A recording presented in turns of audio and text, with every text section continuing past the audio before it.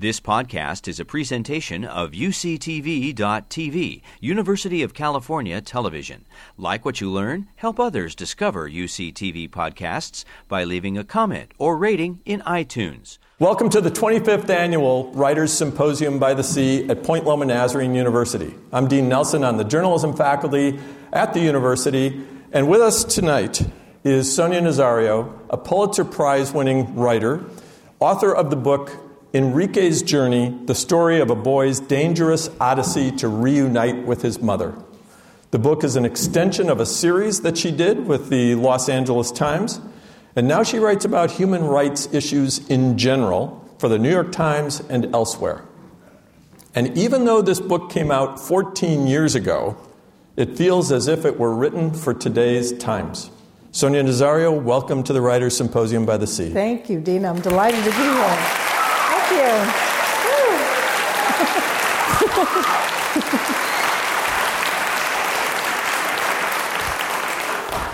you. I read Enrique's Journey a long time ago. I reread it in anticipation of your time with us. And this is a book that is selected still for common reads in communities and library groups, high schools, first-year college experience groups. Why do you think this book has resonated for so long? It just feels like it was written for today. You know, I think it has certain elements that all good stories have. It has it moves you on an emotional level, which is the main thing I look for in stories I tell. It has a universal theme of a boy who's willing to go through a hostile world to reach his mother. It has a question you want answered. Is he going to make it into his mother's arms? It has conflict. It has interesting characters. It takes you into worlds that you might not otherwise see, the top of a freight train in Mexico. But, you know, I think the story of children migrating alone has grown in terms of its importance. Last year we had 76,000 children who arrived at our border unaccompanied, alone, no parent by their side, coming largely from these three countries in Central America, primarily the country he came from, Honduras. And so you have the largest number ever. And while the circumstances pushing these children out of these countries has changed, the journey has gotten worse. Their arrival to the United States has gotten less welcoming. Fundamentally, it's a very similar story of these children and what they go through to get to their parents here in the United States. That has not changed. 76,000 Enriques. And those are the ones that turn themselves in that we know of. So it's at least that. Wow. But, you know, I'm even thinking about your background. It just seems like this kind of engagement in writing and writing about these kinds of issues is sort of in your DNA. And I just think when you were 14 in Argentina and you saw some blood on the street, tell us what that meant. So my father had died, and my parents were both immigrants, really from other places, but they ended up young in Argentina. And my mom decided when my father died, we were living in Kansas, to take us back to Argentina. It was very terrible timing on her part because it was the beginning of the so-called dirty war in Argentina, where the military was about to take power, and they were they were disappearing large numbers of people, about 30,000 over the coming few years. And of course, the first people that they went after are the storytellers, the people who write the first draft of history, those of us, journalists. Mm-hmm. And I think, you know, as we're seeing to some degree, I think in this country, not to get too political too soon, but some people in power want one narrative. And if you have any kind of narrative that challenges that narrative, you have to get rid of that. And I think that's what we saw in Argentina. I was walking down the street with my mother, and 2 journalists had been murdered down the street from where we lived. I asked my mom, what happened here? I saw a pool of blood. And she said, well, they killed these 2 journalists. And I said, why? And she said, well, they were trying to tell the truth about what's going on here. And I was only 14 years old, but I instantly saw that, people didn't really react to what was happening because they didn't understand the magnitude of what was happening all around them. And that whether it's there or here, you need to have if you want to have a vibrant democracy, you need to have a vibrant press. I fear what has happened to our press in this country, that is willing to take people in power and hold them accountable for what they are doing. Well, I'm totally with you on all that. I'm still fixated on you as a 14-year-old looking at a pool of blood from journalists and you making a decision. It's not the choice most people would make, staring at a pool of blood. So what was the choice you made? Yeah, I decided in that moment, I am going to be a journalist. I am going to be a truth teller. That's how I see journalists. I don't see us as the enemy of the people, a term that the Nazis used to describe Jews. I believe that we are there to try to write what is actually happening, and that's uncomfortable for me at times. I have certain biases that I have to leave at the door, and sometimes when I wade into an issue, it's different than my preconceived notions. But that's what we are trained to do as journalists. I should say that my nickname since I've been 3 years old has been La Granuja, which means the troublemaker. And my first drawing was of me holding 2 glasses of whiskey. And when I was 3, and my mom said, "Why do you need 2 glasses?" And I said, "Well, when I finish the first glass, I'm going to start chugging the second glass." So I have liked stirring the pot, as you've probably seen today in our other discussions, from a young age. Yeah, I have seen that. But I want to go back to you as a 14-year-old kid. You see this pool of blood and you say, okay, sign me up. A lot of people would look at a pool of blood and say, I think I might go into engineering. Maybe accounting is for me. But you signed up for journalism as a result of that. That says something about you. Probably. I think, and as you've said, is you want to get in the thick of it. You want to tell about it. I want to tell about it. I want to tell important stories. I want to tell big stories, which I fear the media doesn't do enough these days. Yeah. You've won more than just a Pulitzer Prize for your journalism. You've won a number of human rights awards, helping to get lawyers for unaccompanied migrant children. I assume that the telling of the Enrique story awakened some of this stuff in you to get involved. Is that accurate? Well, so I went into journalism as an act of activism, I think, and then as I started working my first job at 21, I'm told I'm the youngest reporter hired at the Wall Street Journal. Wise newspapers editors beat that activism out of me because if we wade into an issue, it's really important to leave our baggage at the door. And if people think that you're biased or have preconceived notions, half of America won't talk to you, and it'll affect your very ability to get that story. So there are very clear reasons why we are not activists. I was in many senses an activist in what I chose to write about. I was a reporter at the Wall Street Journal writing about social and social justice issues. There were not many of us at the Wall Street Journal, doing those things. And I think even the stories, I chose to write about women, Latinos, the poor, children. Drug addiction, poverty, domestic violence. This is all stuff you wrote about. All stuff I wrote about. So I think in what I chose to... journalists make choices every day about what we ignore and what we write about. And even in writing about things, I often gave, many people their point of view in stories. I wrote here in San Diego about how increasingly, I wrote a story about hunger among school children and how increasingly school districts were being dominated by members of the religious right and were not availing themselves of federally funded breakfast programs because they said a parent should be able to feed their child breakfast. That's a parent's responsibility, not the government's responsibility. Well, I showed how this was playing out in schools. I think one of the first school districts to do this was Encinitas. I showed how this was playing out with hungry children who were focusing on their bellies, not their heads, and how there was a long line of children outside the school, the nurses' station in the morning, grasping their stomachs and their heads. They weren't sick, they were hungry, and how this affected children's ability to learn.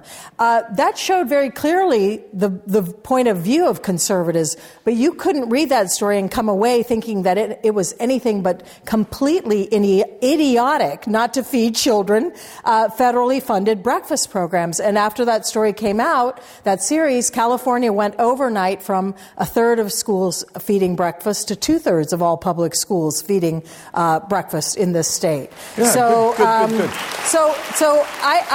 Thank you. I've had an evolution to becoming an advocate. It's been a very torturous one because our training is so strong that you don't do that.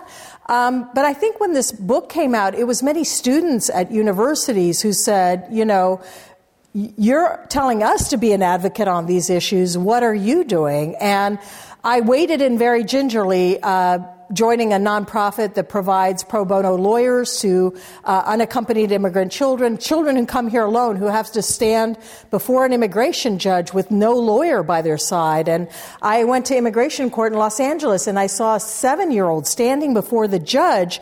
The government doesn't provide that child an attorney, and 60% of them can't afford an attorney. So you have these children being asked to argue these complex legal asylum cases when the government has a lawyer arguing why that child should be deported. It just seemed mind-boggling to me. I could not understand how could any American be for this. This is a sham. I mean, we have babies going to court alone, being expected to argue their asylum cases. And so I started wading in that way, and over the last decade, I would say, I've said things increasingly very clearly that I believe that we are a nation that should uphold our laws that were passed after World War II, that we should protect people running from harm. We should protect refugees. We should protect asylum seekers. We should not send people back to their deaths. So I've taken a very strong stand, which is unusual for journalists, I would say. Yeah. And one of the things that you've said over the years that just made so much sense to me was really the investment that we should be making is not as much on our border, but in those countries. By those countries, I'm talking about Honduras and El Salvador and Guatemala, and saying that's where the investment should go.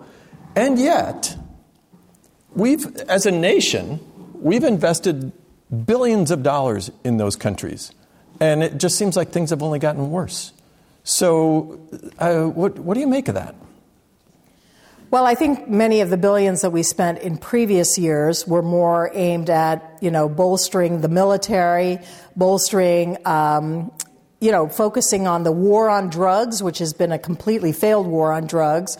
I would say that it was misspent on certain things that were more aimed at really focused on strategic things, bolstering like our military base in places like Honduras and fighting this war on drugs. But I would say that in why I argue for addressing the root causes of migration, I think right now, sometimes migration is pull factors. You have economic factors pulling people here for better jobs.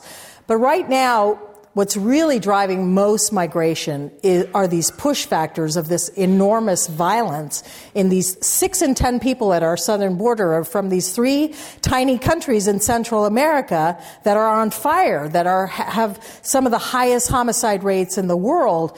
And I believe that if we don't help address to lower violence, lower corruption, and strengthen government institutions in these places, you can't build a wall high enough to keep people out. Yeah. Parents are trying to protect their children who are being forcibly recruited into gangs, or girls who are being forced to be the gang leader's girlfriend.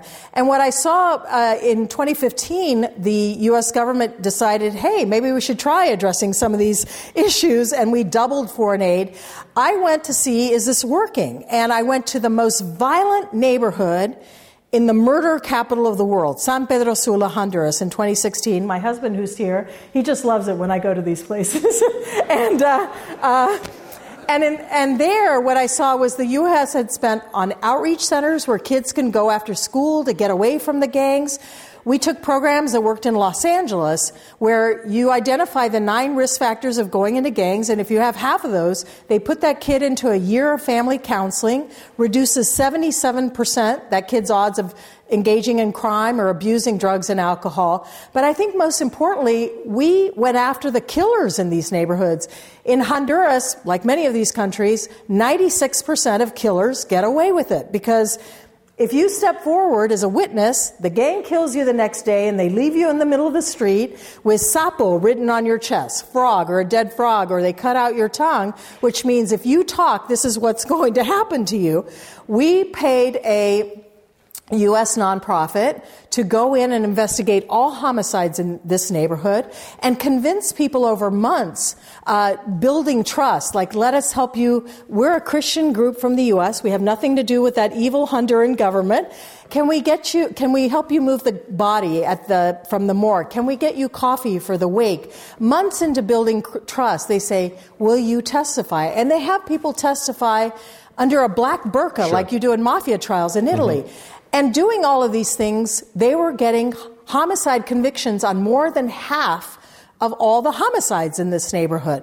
So this went from a neighborhood where 6 gangs controlled it with an iron fist, and there were dead bodies on the street in the morning. One day, the gang had played soccer with the head of someone they had decapitated, because they pay off the cops, so the cops weren't going to do anything. This went from this place to a place where in 2 years, homicides plummeted 62%. And now kids play on the street. With soccer balls. With real soccer balls. And it cut the number of children fleeing to our southern border in half. So this is a very controversial point of view. Many people on the left in the U.S. and in Central America say, who is this idiot, Sonia Nazario, who's advocating for more foreign aid, for the U.S. to do more in these countries where we have a horrible history? We supported the wrong side on the Central American wars. We deported hundreds of thousands of gangsters that ignited a lot of this violence. A lot of the drugs that we use in the United States, the illegal drugs, are coming through Honduras and fueling a lot of this violence. But I believe if for once the U.S. is actually doing something positive, Sure. we should encourage our government to do more of that. You know, I'm just listening to you, I'm thinking... Of course, Trump cut all this. Yes. Yeah, well, yeah, okay. Appreciate that. Yeah. You just write about the gnarliest stuff. Yes.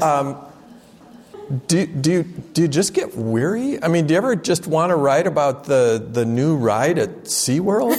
Or It looks nice. Yeah, or puppy adoption or something like that?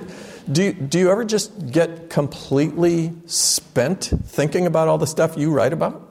So at the Wall Street Journal, I used to alternate between these very serious stories and writing. I wrote a middle column story about the joys of okra once, the vegetable. And it was actually one of the best stories I've written. Yeah. People still read it. So that brought some sanity to my life. I feel like I don't have that now, and it's a problem. I go from one dark topic to the other. I feel a moral imperative right now to do this. I feel like I'm 8 years behind on my current book, which sounds it's as disastrous as it sounds. But I don't feel like I can walk away from this fight right now. I feel that what we are doing as a country, turning people away at the border that are fleeing this harm, saying, well, just wait in Tijuana or even worse in Nuevo Laredo for 3 to 8 months while your court date comes up in the United States. Or now, increasingly, we're saying if you pass through any country on the way to the United States, you have to apply for asylum there. You know, let's have people apply for asylum in Honduras, which has one of the highest homicide rates in the world. I feel that what our country is doing is wrong. Yeah. So here's the other thing I sense that you feel this imperative. And the term everything that I've read about yours, I just keep coming back to this same term, that you just feel compelled to bear witness. I do. That's your job. Yes. That's what that's the mantle you've taken on yourself, is to just bear witness. You were bearing witness to Enrique. You want to tell the story of a kid who misses his mom. And you just want to bear witness. Who's willing to do anything to get through all of these obstacles. Right. Of a story of really, in a way, the enormous determination that migrants bring to this country. I mean, there are issues, and I'm not. Of course. I don't portray immigration as all black or all white, but I think one of the things that I saw on those train routes, I spent 3 months riding on top of freight trains through Mexico to tell this story, was just enormous grit, that someone who is willing to leave all that they know and love and fling themselves into the unknown and go through this gauntlet to get to the United States, be beaten on top of this train, face rape, face robbery, face all sorts of dangers. I think that grit that migrants bring is honestly what has helped lift up this country over many centuries and has helped make America great. Yeah, there's that great line from,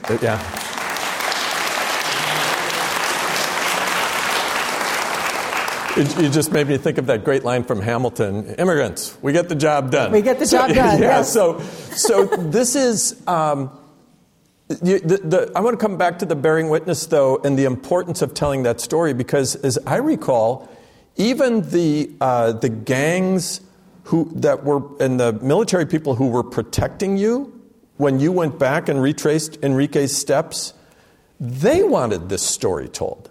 Is that accurate? The gang, you mean the gangs that you were encountering when you were in Central America, they wanted the story that you were telling, they wanted this told as well.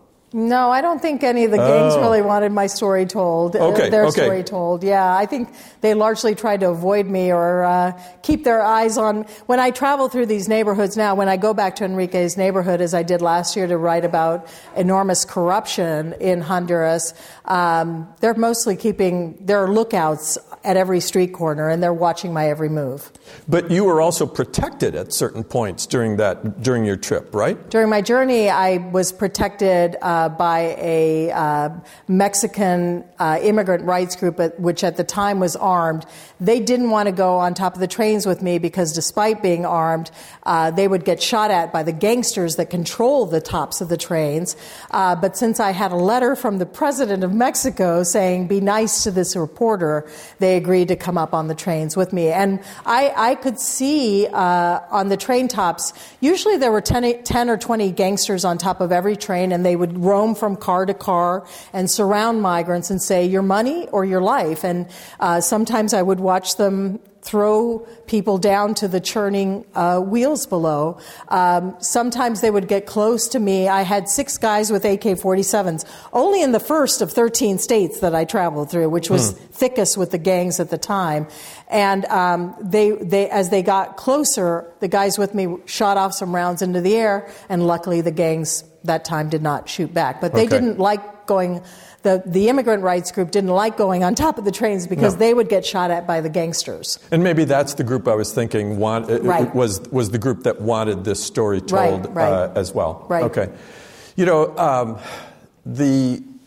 one of the saddest scenes in Enrique's journey is when he gets beaten and robbed, and they take the piece of paper that has his mother's phone number in North Carolina. They take that and they just throw it away. Right. And it's like, how is this ever gonna work out for him? That just struck me as so unbelievably sad. But I want to talk about Enrique just for a second, because you had an editor who gave you some really good advice about picking a main character. Because you were afraid, because Enrique had some flaws. This was no choir boy. No. Right? He had a lot of flaws, and he still does. Yeah, okay. So you were afraid that, okay, maybe he's not the perfect character because he's got some flaws. And you had an editor tell you, no, that's the kind of person we want. Do you remember what he told you? He said, the best characters in literature are not perfect little angels. They're deeply flawed. We are not perfect angels. and we can't identify with someone who's perfect. Go with this kid. I was balking at going with Enrique because I had met him in northern Mexico. I had interviewed him on the phone. He had a lot of the elements I was looking for. But when I met him in Nuevo Laredo in northern Mexico, I discovered that he had started sniffing glue at a young age to numb that pain of having his mother leave him and go to the United States and never come back or send for him. And so I thought that I needed a perfect little angel for readers to be able to identify with. So I started searching and searching for all these other kids that were coming through that church in Nuevo Laredo, but all of them had also been robbed of their slip of paper with their mama's phone number. And Enrique at least remembered one telephone number in Honduras he could call and get his mom's phone number in the United States again and keep going on his journey, which is what I wanted. Yeah. And so I decided, after searching for many other children, all of whom had lost their slip of paper and didn't think to memorize another number, that I would go with him. He is deeply flawed, and that creates some conflict now with the story, because I go to universities across the country and I get approached by students who, say, why did you write about this schmuck? He's one of the most famous immigrants now in the United States. His story has been so widely read. I came up on top of the trains from Central America.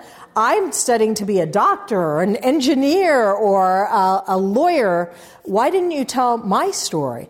And the truth is that with these kids who have been through so much trauma in their home countries and this incredibly difficult journey, and now with all the traumas they're facing in the United States, with this incredibly hostile environment towards migrants, I think that it's just very, their feeling is that I should have told a more positive story. Some of them kind of wallow in their trauma, like Enrique. He never really got out of a lot of his problems. Many of these kids have what psychologists now call post-traumatic growth. So let's see, I'm not very good at singing. I'm not going to launch into a Kelly Clarkson song, but basically what doesn't kill you makes you stronger. Yeah. And I think that's what happened to me when I had so many traumas when I was young, with the death of my father, being moved from country to country, living through the dirty war in Argentina. Eventually the military abducted my sister and almost tortured her to death, killed one of my best friends. But all of that kind of made me more determined and more stubborn and bullheaded. My husband will attest to that. So,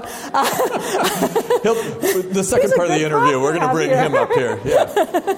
But one of the things that I think you did with this character, regardless of his flaws, is it just reminded me again of a line from E.B. White where he says, "Don't write about man, write about a man." Right. And so instead of, don't write about immigration, write about an immigrant. Right. Write about an individual and tell that person's story. And that's what you did with Enrique's journey. And by virtue of my reading about him, I just feel like, oh my, I have lived through just a small sense of this because of what you did. And I just thought it was really, really well done. That you didn't try to give the global story of migration. No, my editors took that out. Yeah, exactly. It was wise editors took that out. Used to be twice as long. Right. Yeah, but it was that's what I appreciated. The other thing I appreciated about this book so much was the tone of the book. Yeah. This is the kind of topic where it would be so easy to get either super sappy or sensationalized or outraged. The passion that you're giving off here in this interview was not in this book. That's right. You just told his story, and you let me come to whatever conclusions I wanted to come to. So, my question is, did they just sort of beat that out of you in the editors, or did you want to write it so even-handedly? Was that intentional on your part? It was intentional. I am a firm believer that you do just intense reporting. I'm a big proponent of fly-on-the-wall reporting, where maybe you sit and interview someone for 3 or 4 hours, but at a certain point you just shut up and you observe what they're doing, and that the most powerful material comes from just watching someone and how they live their life and how they go about things and describing that. I mean, what my editors first told me, the first mantra was show, don't tell, and that's something that all good reporters live by. So I think it's, and I also believe, so I amass a huge amount of information, of scenes, of compelling data, but I try to let the information speak for itself. I feel like I'm building a house with these great bricks, and I'm putting one brick on top of the other. And I don't want to gild the lily. I don't want to club you over the head with emotion. I want that emotion to build. So when Enrique is finally, for example, about to reach his mother after 8 attempts, 122 days, 12,000 miles, he's been kicked back by Mexico, 7 times. This is his eighth attempt to get to his mother. I simply, I drove the route. I could describe the sound that the car made on the clicking on the seams of the road. I counted how many steps he went up the trailer where his mother lives. I walked the exact same route that he had walked to get to his mother, who was laying in her bed at the back of the trailer. So I could say he goes left, he goes right. I'm trying to use all those details to build that emotion, but I don't want to hit you over the head with it. People don't like being led by the nose in any way. So I don't want to be. It's much stronger when you do that. I totally agree, and that's what I so appreciated. I don't want to be told what to think. Right. I want to be told a good story. Either. Yeah. And you told a great story. Thank you. So one of the things, though, that, as I recall, you were really frustrated with while you were working on this was that people would ask you for help along the way. You're a reporter. They find out you're a reporter. They want to know if they can have some money. Will you help them put their kids through school? And you're having to tell the whole time you're in Central America working on this story, you're having to say no to all of these people so that you can tell this story. That must have been really conflicting. It's very hard, and I had done a story just prior to Enrique's journey called Orphans of Addiction. It had been a finalist for the Public Service and Pulitzer, and it was about 1 in 5 kids in America who grows up with a parent addicted to drugs or to alcohol. And I had spent months trailing a 3-year-old girl whose mama was a heroin and crack addict, spending time in crack houses in Long Beach, California. And when that story came out, there was a real firestorm about why didn't you help that girl? Why didn't you immediately turn her into child welfare authorities? I felt she was neglected. She wasn't being overtly abused, and she had people around her who were kind of watching over her. And I felt like I could have helped that girl, but she had been called into the child welfare hotline 4 times, including by doctors, and nothing had happened. But I felt if I put her on the front page of the Los Angeles Times, something would likely happen. And if I could use her misery, and this may sound terrible, but use her misery, show what she was going through to get people to read to the end of the story and understand what was happening with these children, and that this kind of abuse leads to this generational cycle that costs taxpayers $200 billion a year in healthcare costs and criminal justice costs.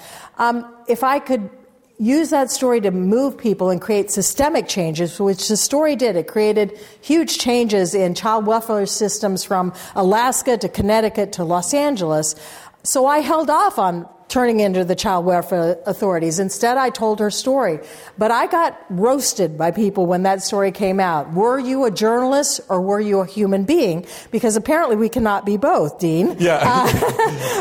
Nor can we be activists. Nor can we be activists. And so I took that to heart, and when I started reporting Enrique's journey, I really thought about when was I going to help people, what was the line. And I really, at the beginning, described to people, I cannot help you in any way.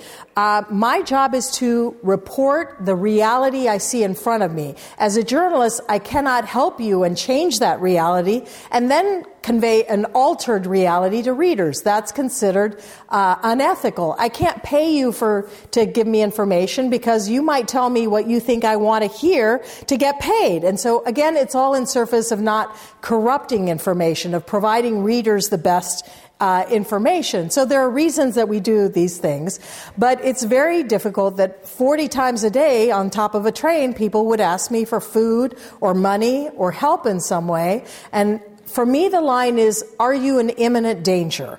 If you are in imminent danger, and I'm not also in imminent danger, then I will step in and I will try to help you. But I can't use anything after that of your story because I've changed it. Most of the people I saw were miserable. They weren't in imminent danger. And again, it may sound terrible, but I believe that there's a value in showing that misery in gritty detail, hopefully getting you to read to the end of my story and educate yourself about an issue that I'm writing about, get your hair on fire and want to do something about this problem that I've described. That's what I view as my goal. Sure. So the image I have, and it's maybe a cliche to you, but I've heard it used in situations like what you're just describing.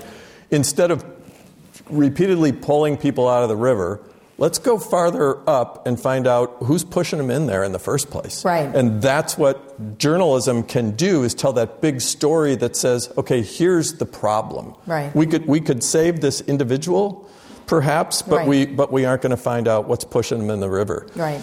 But that's a hard call. That's a really hard call. I think in the end, what's come of Enrique's journey, it was a hard call every day. Every night, you wake up at 2 a.m. wondering, did I draw the line in the right place? I did help some people. I had a girl who had just been gang raped by a river where I had just been the previous day, and she was locked up in this jail cell, and her rapists were across the hall screaming over, when we all get deported back to this one town in Guatemala by the Mexican authorities, our homies control that town, we're going to finish you off. I made sure that she was not deported to that town, but to another town that her homies did not control. So I did help several migrants along the way who I did feel were in imminent danger. But Enrique, I meet him in northern Mexico. He's lost that scrap of paper with his mama's phone number in North Carolina. He's struggling to wash cars and come up with $10 so he can call Honduras again, get his mom's phone number again, and keep going. I've got a cell phone in my purse the whole time.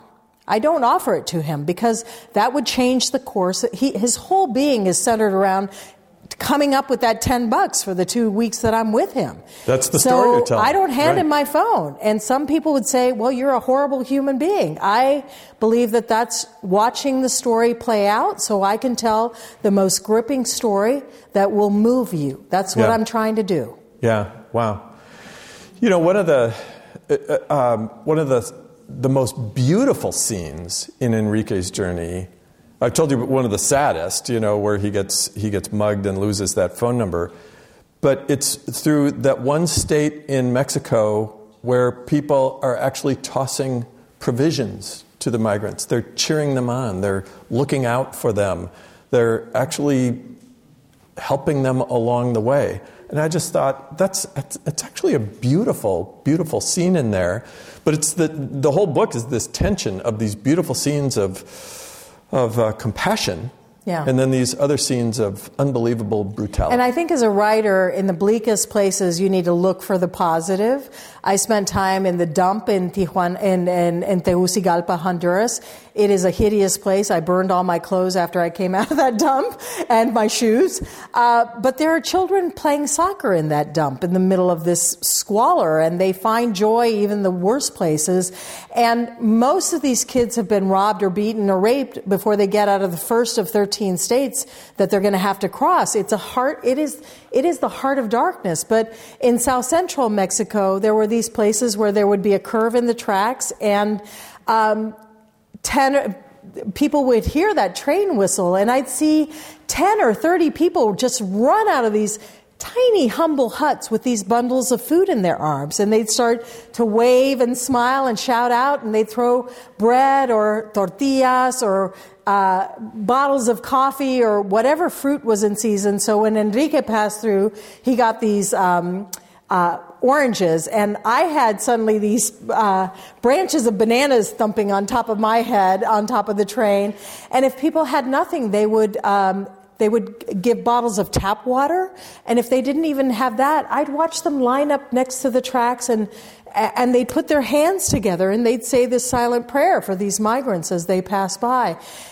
It was so moving because they're the poorest Mexicans who live along the tracks. I mean, they make $1 a day. They could barely feed their children, and they were giving a little of what they had. And all of them said, I am doing this because it's the Christian thing to do. It's the right thing to do. Sonia, I know that this is what Jesus would do if he were standing in my shoes.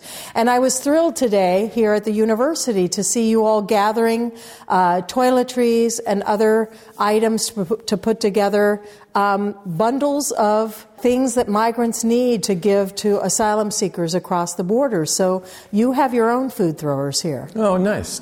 I'll pass that along. Yeah. Thank you. Very cool.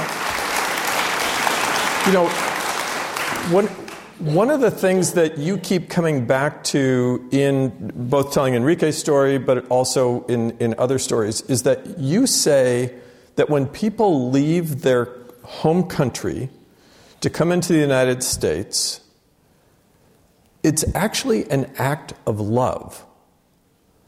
And I can hear the left, the political left, just begin to say, oh, even we wouldn't say that. And I can hear the people on the political right just howl about your bleeding heart liberalism and calling this love. But because of the experience with the person who worked in your home and you heard about her situation, that's what sort of started this, isn't it? Is that you were trying to write a story about love. Yeah, so this story really, usually for stories, I decide on a big topic, hunger, drug addiction. Right. I go to talk to a bunch of academics at universities and say what's happening new within this issue. And then I find a narrative thread to tell that news story through, whether it's a school, an individual, a street, one narrative thread to tell a story. But with this, it came to me in my own home. I had a woman who cleaned my house twice a month in Los Angeles, and one day I asked her if she wanted to have more children. I thought she had one young boy, and she was normally this chatty and bubbly woman, and she just started sobbing. And she told me about these 4 children that I didn't know about that she had left behind in Guatemala. She said, I'm a single mom. My husband left me for another woman. Most days, Sonia, I could only feed them once. At night, they would cry out to me with hunger, and I had nothing left to give them. And she showed me that morning, I still remember, how she would gently coax them to roll over in bed at night in Guatemala, and she would say, I would tell them, sleep face down so your stomach doesn't growl so much. And she had left them in Guatemala, and she had come north to work. Sending money back. Sending money back every month. She wanted them to be able to eat, and she had only been able to go to the 3rd grade herself, and so she wanted, out of love, she wanted something better for them. She was willing to not see them for 12 years, to live with a few photographs of her children, to work multiple jobs, on her knees, scrubbing floors, scrubbing toilets so that they could have something better. But unfortunately, many of the children don't view it that way. And I've interviewed hundreds of them. They believe, Mom said she was leaving for 1 or 2 years, and life in America perhaps was tougher than she envisioned, but she didn't send for me or come back in 1 or 2 years. This took 10 years. And so they have this resentment and even hatred towards their mothers for leaving them. So that's the other piece I wanted to address. So on the one hand, it's a love story. Immigration is a love story where people come so that they can provide for the people they love. They sacrifice enormously. And then in Enrique's case, he just missed his mom. Yeah. And look at what he went through to just find his mom. Yeah. That's a love story, too. Yeah.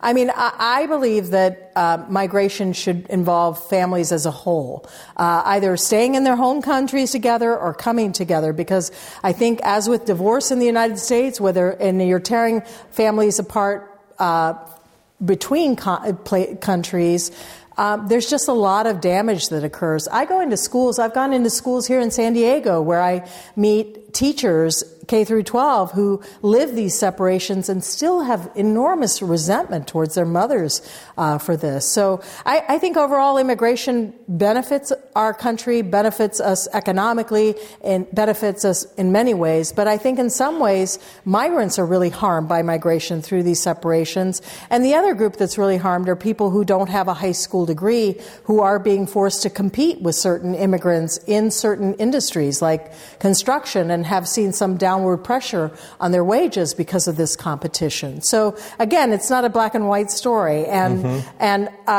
This is what I appreciate about how you've written about it, though, is that you made sure you didn't make it a black and white story. It isn't either all this.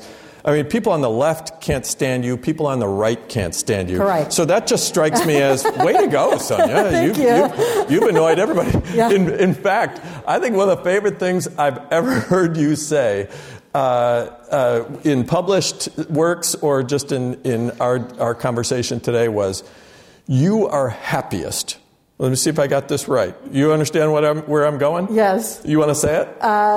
I'm happiest when I'm out there in the middle of the mud, rolling around in the mud, just really soaking in a story and reporting. And what was the other piece? And asking annoying questions is what really you said. Annoying questions. Yeah, that's right. Yes. That's where you're Yes. happiest. Well, I went to Honduras last year and I pissed off the president of Honduras, and I also pissed off the head of their FBI, calling him an assassin. So I may not be going back for a bit. So let me shift for a second, and let's talk about a book that has gotten a lot of interest. Yeah, you didn't think I was going to avoid the book American Dirt, did you? Yeah. So I want to talk about the book American Dirt. Do you all know what American Dirt is? Yes, you haven't been living under a rock. Yeah. Okay. But let me just ask it this way: what's wrong with a person who is not Hispanic telling a story about a Hispanic mom and child? What's wrong with that? That seems to be one of the things that she's criticized for. Yeah, and I don't think that criticism was the criticism I would have made. I think anyone can tell any story. I think that if you have a knowledge of a country, which she seemingly did not, if you understand the culture of a place, you speak the language, which she did not. When I was on top of the trains, there's a trust that happens when I walk down the streets of Los Angeles. If a Latino walks down the street, they look at me and they nod, like, you're one of me, you're one of us. Black people do it. Walk down the street, nod, you're one of us. There's an understanding there. There's a trust. A journalist has to build trust. It's the very first thing you must do, because you're trying to get that person to spill their guts and tell you everything, right? Yep. So that's the first tenet of journalism. So I think that by being Latina, speaking Spanish, understanding the culture, waving my hands around like we do, it built a trust so that people of equal abilities, if you have a white dude who was trying to do this on top of the trains and you had me trying to do this, I think I probably would have done it better because I had those advantages. That doesn't mean the white dude couldn't have written Enrique's Journey. It's possible. But I think because of the tools that I brought to this task, I think I probably did it better if someone of equal ability who was white. Sure. So I don't think that's a real argument. I think that there are some problems with. I think some parts of that book are stereotypical. I read it and I didn't have a sense that I was really in Mexico. It could have been kind of told from any country where there were cartels and there were dangers. It's really a story of a mother doing whatever she can to protect her child, which is, again, a universal theme. But some of the Spanish feels like she used Google Translate, like she drops in these Spanish words to say, sí, I know Spanish. She uses abuela for mother, which is like clearly wrong. Okay. And, so she wrote a bad book. So no, it's not a bad book. Just don't buy it. It's not a bad book. I wouldn't say that it's The Grapes of Wrath, which is what it was advertised at. Right. I wouldn't say it's a terrible book. I'd say it's something in between. It's a narco thriller, but they kind of portrayed it as, the grapes of wrath of our time, the definitive immigration story. So I think it was sold in the wrong way, kind of puffing it up as something that it was not. And I think many Latinos were just pissed off because she got a reported $1.7 million. She got Oprah to sign on. She got Clint Eastwood to do the movie. And many of us have had to kind of beat down the door of the publishing industry, which is very white. I mean, I think there are 3 black editors. There's 1 Muslim editor. There's the big 5 publishers. And there's not a lot of diversity there and not a lot of acknowledgement that, you have to go beyond. I mean, universities have struggled with this, right? Sure. They all assign the canon, all the dead white guys, right? Yeah. But there are other stories that matter too, and that's what I've seen with Enrique's Journey. So many Latino kids, immigrant kids, who read this and say, "There's such a pride in having my story told, and feeling that it matters too, and that it's part of the fabric of this nation's story." I think we need to broaden what we read, and the gatekeepers have not really allowed that to happen. So I was told when my agent went to try to sell this that no one would read an immigrant story. And I was told that no mother would ever leave their child. Well, this is some kind of group in an ivory tower in New York deciding that this is how it's going to be. And I was largely treated fine, but other people have told me about, a friend of mine wrote in the New York Times about trying 27 times to sell her first book and getting $20,000 for it. And I think she worked on it for 3 or 4 years. So when you hear that, you've been beating your head against the door to get in the gates for decades, and this woman comes and, she passes herself off as kind of small, a little bit Puerto Rican, and that she has an undocumented husband, but she fails to mention that he's from Ireland. It was kind of disingenuous. The Irish are people too. The Irish are Come people on. too, yes. Don't be bagging on the Irish. All right. Okay, so I just wanted to bring that up. I think we need more. The real beef was that there's not enough diversity in this industry, and diverse stories are not being told and are not being bought and are not being promoted the incredible way that her book was being promoted as the immigrant story of the century. Okay, fair enough. So let me start to wrap this up this way. I thought of you when I came across a speech that Margaret Atwood gave to Amnesty International, where she said it was the artist's imperative to engage with political issues. And this is her quote: "Such material enters a writer's work not because the writer is or is not consciously political, but because the writer is an observer, a witness, and such observations are the air that she breathes." This is kind of what you've done, isn't it? You've just kind of gone in, breathed that air, looked around, and you kind of told that story. Is that and fair? I tend to go where the other journalists don't. If they're all at the border, I'm going to go to Honduras and write about root causes. I'm going to write last year about the killing of women. Why are 98% of women's killings never investigated and lead to a conviction? Why are 4 in 10 women who are murdered mutilated in a way that goes far beyond what's needed to kill them? Why does 30 to 40% of the budget of Honduras go to corruption? Why do they say that there are 85,000 teachers in Honduras, but 30,000 of them don't exist? Why do they give out medicines that are really flower pills and thousands of people die because of this kind of medical corruption? I'm trying in a very factual way to put those bricks together and show people that until that changes, people are going to keep coming. You can spend $23 billion a year. You can build a big-ass wall, and they're going to keep coming. They're going to find a way. Their house is on fire, and they're going to find a way to get out of that house. So let me just ask this for the sake of people who are in the audience who are writers, they're journalists. You've met some of them today, some of our student journalists. What advice do you have for the people who want to go into journalism, just want to be these kinds of, what if they want to be you? What advice would you have for them? You know, I think as the industry has shrunk, at the LA Times where I used to work, we went from 1,400 journalists to 400. I think the tendency is to try to kind of bite off little pieces of stories and be less ambitious and produce more.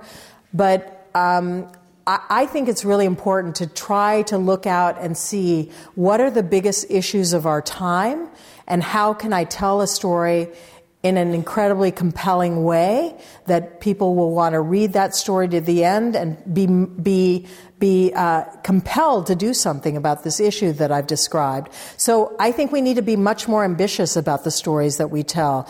How do we address the problems of K through 12? How do we address drug addiction? How do you tell those stories in a way that really help people understand them? Because I think, in a way, we're so bombarded with information now. I mean, I spend 2 hours every morning just reading 4 newspapers and 10 listservs, and I come out of it more confused than ever. And I feel like we're just hit by so much information, but in a way we have less clarity about what are the big issues, what's the real problem with our K through 12 education, and how do you solve those problems? And I think, especially if you've covered an issue for a long time, I mean, I would urge new journalists to try to think big and also try to think not just about problems, because I think we have a really good tendency to throw this steaming turd in your lap and say, you figure it out. Here's the problem, you figure it out. I think we need to do a lot more solutions journalism, where we not only describe the problem, but we try to tackle what are the solutions? How can we move forward to make this better? But I think if someone like me who's written about immigration for 30 years, I know what works and I know what doesn't work. I know that, I can go back to China. They built the mother of all walls, and it didn't keep the Mongols out. So we can go back a long way, or I can show you examples more today. I think there are 3 things that will work: to address the root causes, be more compassionate towards people who are arriving at our southern border while we try to work with these countries to fix things, and I think that we do need to deport people who do lose their asylum cases, because I think Democrats need part of their plank on immigration to be, we believe in the rule of law, which pisses off a lot of people on the left when I say that. So I think we need to think big, and when we know an issue well, say, this is what's what, and try to guide people to some real solutions on these very polarizing, difficult issues that we're facing. Sonia Nazario, thank you for bearing witness, and thanks for being with us at our Writers' Symposium tonight. Thank you. You've been listening to a podcast by University of California Television. For more information about this program or UCTV, visit us online at uctv.tv.